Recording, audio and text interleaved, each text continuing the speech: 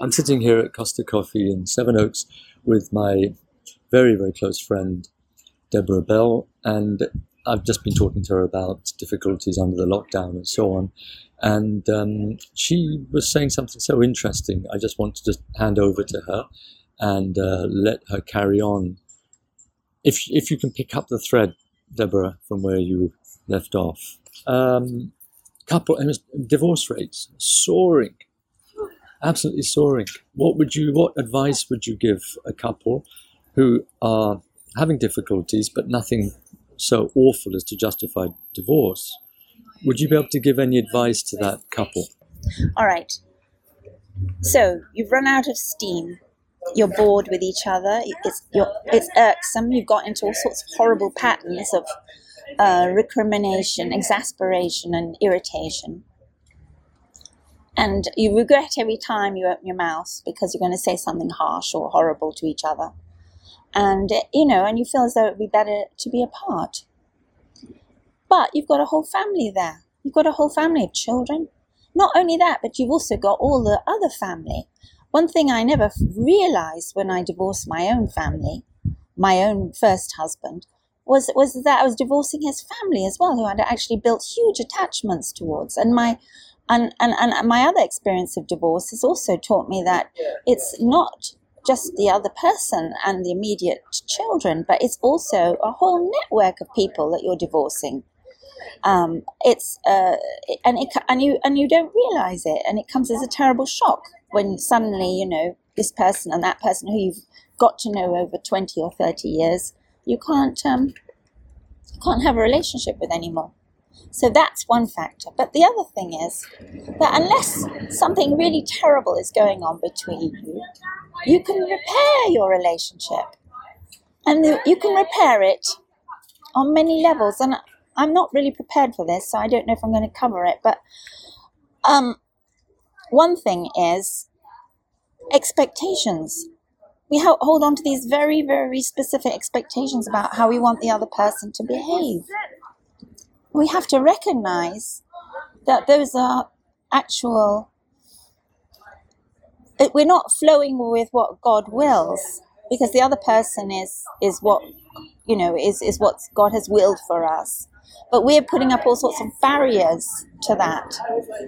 We're saying, well, I want him to behave, or I want her to behave in another way. And we have to let go of expectations. And another thing we have to do is assume that the other person is actually not being spiteful and mean, but is actually working with good intentions. And they may have quirks of a character that appear to be malicious or mean, but they're actually not. That person actually has good intentions. But they're because we have an expectation of a different kind of behavior, we think that they're not actually manifesting that. And we become suspicious, and we build up on these assumptions about the other person. We create this kind of wall of assumptions that get between us and them. So that's another big problem that we have to kind of get over. And what else can I say? I think if you have prayed sincerely to God to repair this marriage, God will answer the prayer. But it may not be immediately. It may take quite a while. In my own case, I would say it took many, many years for my prayers to be answered, to the extent where I actually feel really happy in my marriage.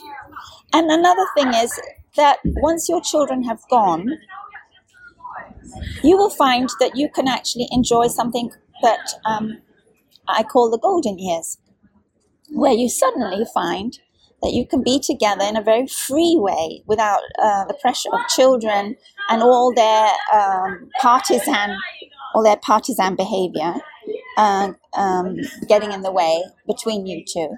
Suddenly you can start to actually look at each other in a very, very fresh way. And you can start to play again. You can start to actually play and enjoy each other's company.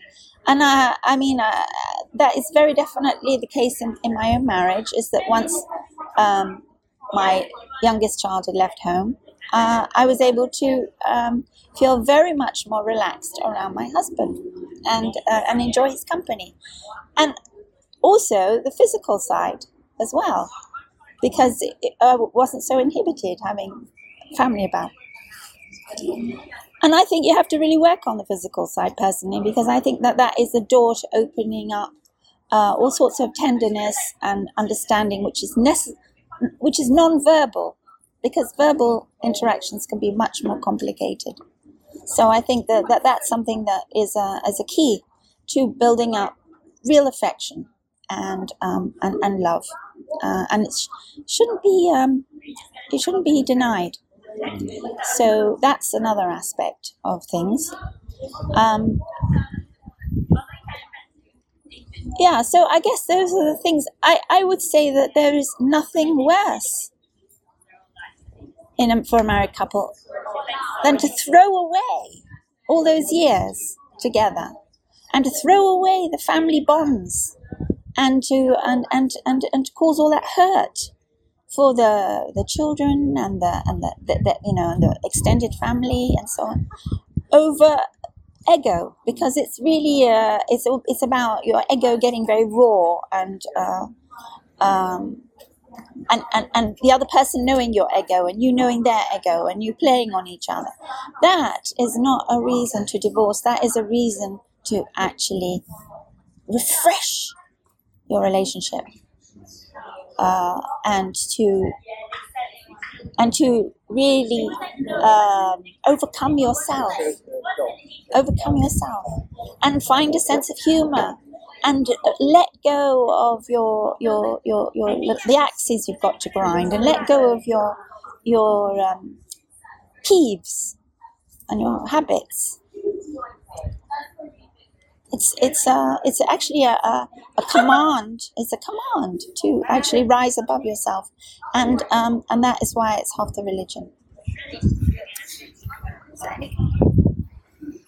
Yeah, just to finish off, that Deborah was referring to a statement attributed to the Prophet, which says marriage is half. The Prophet Muhammad said marriage is half of the religion.